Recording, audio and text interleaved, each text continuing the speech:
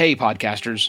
Before I get to the episode, I want to take a moment to address the June 24th Supreme Court decision to overturn Roe v. Wade.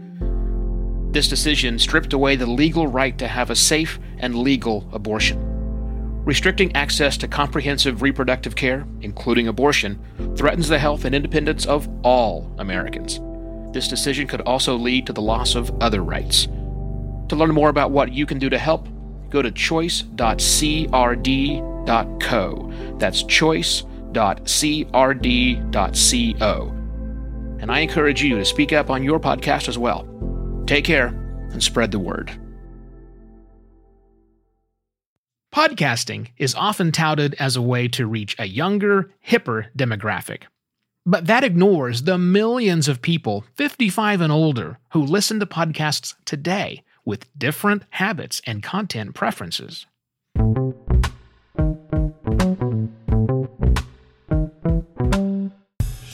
Today's episode is brought to you by the Advancing Podcasting community at advancingpodcasting.xyz.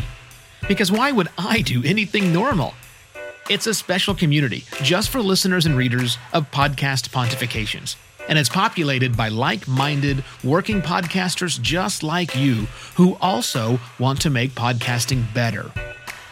You're already listening to the show, so why not extend the conversation and your influence on the future of podcasting? Join us today at advancingpodcasting.xyz. Hello and welcome to another Podcast Pontifications with me, Evo Terra. I've been thinking about a slide from Edison Research's The Infinite Dial 2021 report that showed strong growth in the 55 and older listening crowd to podcasts. That's now up to an estimated 24 million Americans, which is up big time from like 4 million a decade ago. 20 more million people 55 and older are listening to podcasts today than were a decade ago. A lot can happen in a decade. Related to that, a few days ago, we lost Ed Asner at 91. Ed, if you're unfamiliar, was most known for his role on The Mary Tyler Moore Show, which ran from 1970 to 1977. If you remember the show at all, or were subjected to it, perhaps by your parents or grandparents who like to watch reruns, you remember that Ed's character of Lou was the grumpy old man on the show. Old man. Ed Asner was in his 40s the entire time that show aired. I'm older than Ed Asner was during the taping of The Mary Tyler Moore Show. So let's get back to podcasting, because all of this ties in together. We tend to think of podcasting as something that is young and hip and attracts the youngsters and the hipsters, I guess. And yes, for truth, it actually is.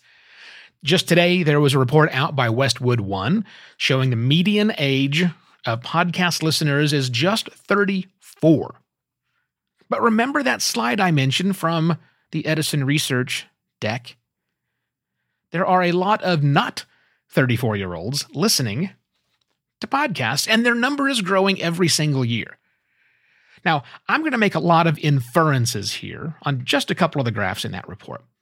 And with those inferences come 4 bits of insight, I think, that warrant the attention of podcasters like you and me. The 55 and older podcast listening crowd have more discretionary time. If we look at this same report, Edison Research's The Infinite Dial 21 report, the middle group, the 35 to 54-year-olds, they actually went down as a percentage, the percentage of listeners of that age group that listen to podcasts on a monthly basis, that actually went down from 20 to 21, likely because of the pandemic problems. A lot of key listening time for that age group, like commuting back and forth to work and going to the gym, well, a lot of that went away. But for the 55 and older crowd, same time frame, they actually grew by 4 basis points year over year.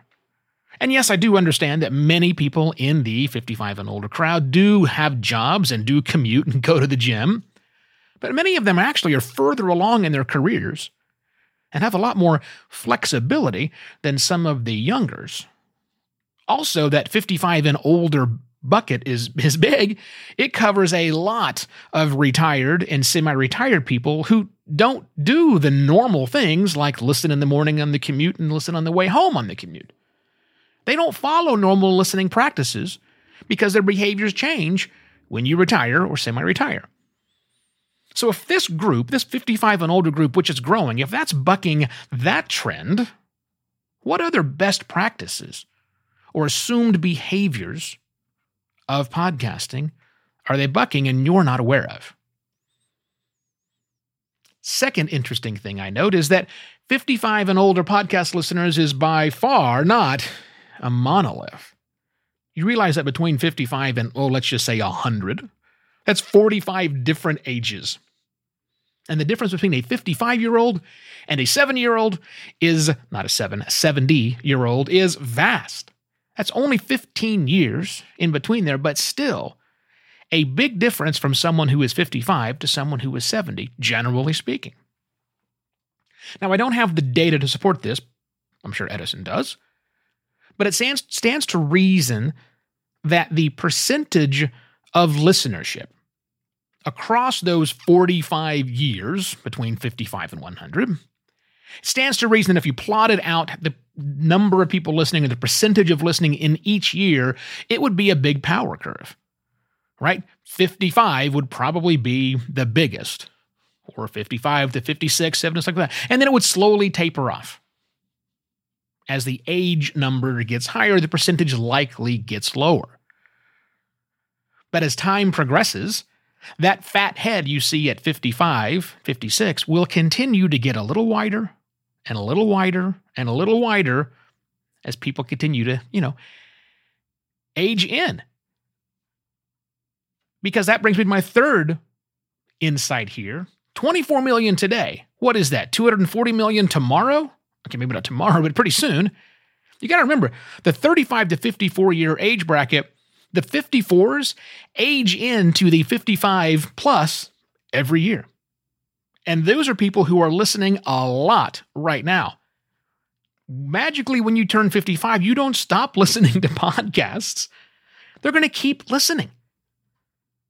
I've long said that podcasting fails the grandma test, where the blame squarely sits at the feet shared by the distributed nature of podcasting as well as podcast listening app developers. Well, I'm not sure that either of those things are going to change anytime soon because they haven't in 17 years. But my wife, who is also a grandma, has no trouble using the podcast listening app. Not the podcast listening app that came on her phone, the one she purposely installed because she knows it provides a better experience for her. The technologies, the old people in technology problem, if you will, is being solved not because technology is getting better, although I guess you could argue it is, but because tech-savvy people are aging in to those ranges. Also, 55 and older crowd tend to listen to age-specific content. For fun, go look at Alan Alda's podcast, Clear Plus Vivid. I'm not sure why we stopped using the ampersand, but Clear Plus Vivid is the name of Alan Alda's podcast. Look at it on Apple Podcasts. Just use the website. Don't have to worry about installing the program. I'll put a link to it in the episode details. Scroll down to the Listeners Also Subscribe To section, and what do you see? A predominance of shows that are hosted by people in that 55-plus age range. Now, Alan Alda is 85. Katie Couric's show is in there. She's 64. Rob Lowe's podcast is there as well. He's 57. You'll also see WTF by Mark Maron. He's in there too. Well, guess what? Mark's the same age as Rob, 57.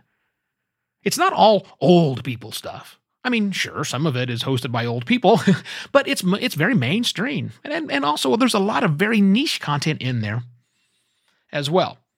So yeah, old people do listen to podcasts, and we're going to keep listening. They are going to keep listening to podcasts as we become those of who we speak of. Let's do some quick Boostagram cornering, shall we? Now it's time for the Boostagram Corner. Boostagram Corner. I don't know a thing about crypto. Pat Cheung from the Pod Inbox, he bought me 15 virtual coffees and says, see you for a real coffee at She Podcast Live. Indeed you will, Pat. Thanks. Looking forward to that. By the way, She Podcast is in October in Scottsdale. If you use the code AZPOD when you register, you'll save like $100 on your ticket. Yeah, go. I'm going to be there. Also, Kevin Patton of Academic Podcasting, he left me a nice review for Podcast Pontifications on Podchaser and said, I love the brief but provocative audio essays that get me thinking outside the box the other podcasting pundits often seem to put us in. Ooh. Even when I disagree with Evo's suggestions, what? I learn from them. Any podcaster who considers themselves creative needs to listen regularly. Thank you very much, Kevin, for that. If you got any value out of today's episodes or any of the episodes I bring to you 4 days a week, please return some of that value either by using one of the new podcast listening apps that send funds while you listen, or by leaving a review somewhere like Kevin did, or finally at buymeacoffee.com/evoterra, much like Pat did. That's it. I shall be back tomorrow with yet another Podcast Pontifications. Cheers. Podcast Pontifications is written and narrated by Evo Terra. He's on a mission to make podcasting better. Links to everything mentioned in today's episode are in the notes section of your podcast listening app. A written-to-be-read article based on today's episode is available at podcastpontifications.com, where you'll also find a video version and a corrected transcript, both created by Alley Press. Podcast Pontifications is a production of Simpler Media. Find out more at simpler.media.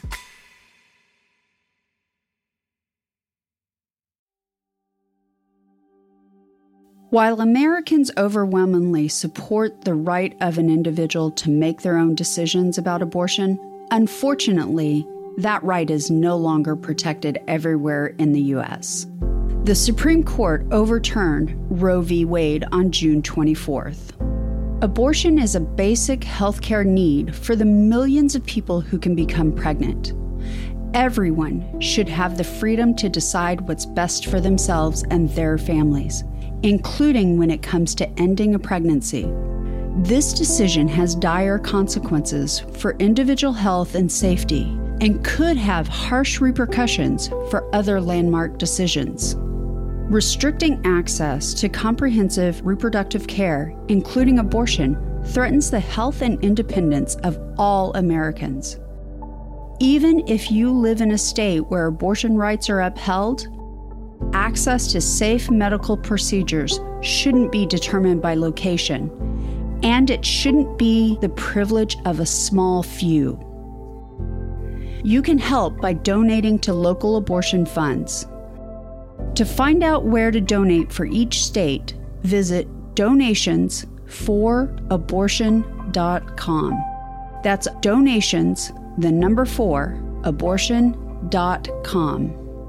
If you or someone you know needs help, or if you want to get more involved, here are 5 resources. 1. Shout Your Abortion is a campaign to normalize abortion. 2. Don't Ban Equality is a campaign for companies to take a stand against abortion restrictions. 3. Abortion.cafe has information about where to find clinics. 4. PlanCpills.org provides early at-home abortion pills that you can keep in your medicine cabinet. And 5. Choice.crd.co has a collection of these resources and more. We encourage you to speak up, take care, and spread the word.